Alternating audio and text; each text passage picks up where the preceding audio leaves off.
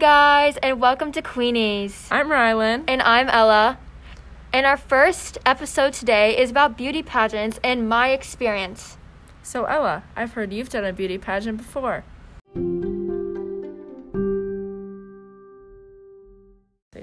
Yeah, I have done a pageant before. So the first thing that you do is the interview. And you and the 7 other contestants go in and get asked the same question, and you have to answer it to the best of your abilities. And then there's a second question asked, and it's different for everybody. And my question was, do you believe that children should have a cell phone at such a young age?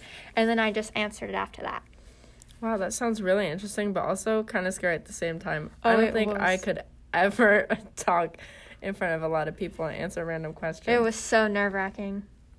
So after that, the pageant started at 7 o'clock, and the first thing we did was the opening number.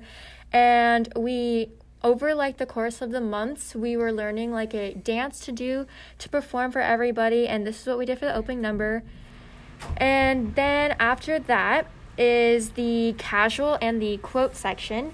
And this is my favorite part. So we get to wear a fun outfit that you'd wear out on a date, or you go out with friends.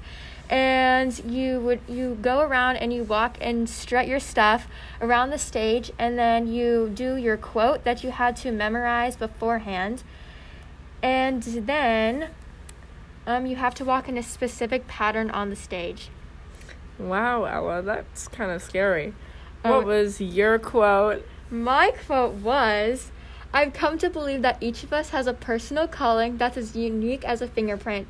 And the best way to succeed is to discover what you love and then find a way to offer to others in the form of service, working hard, and also allowing the energy of the universe to lead you. And Oprah Winfrey said that quote. And you had to memorize all that? Oh, yes. That is a lot, but that is so you, Ella. Thanks.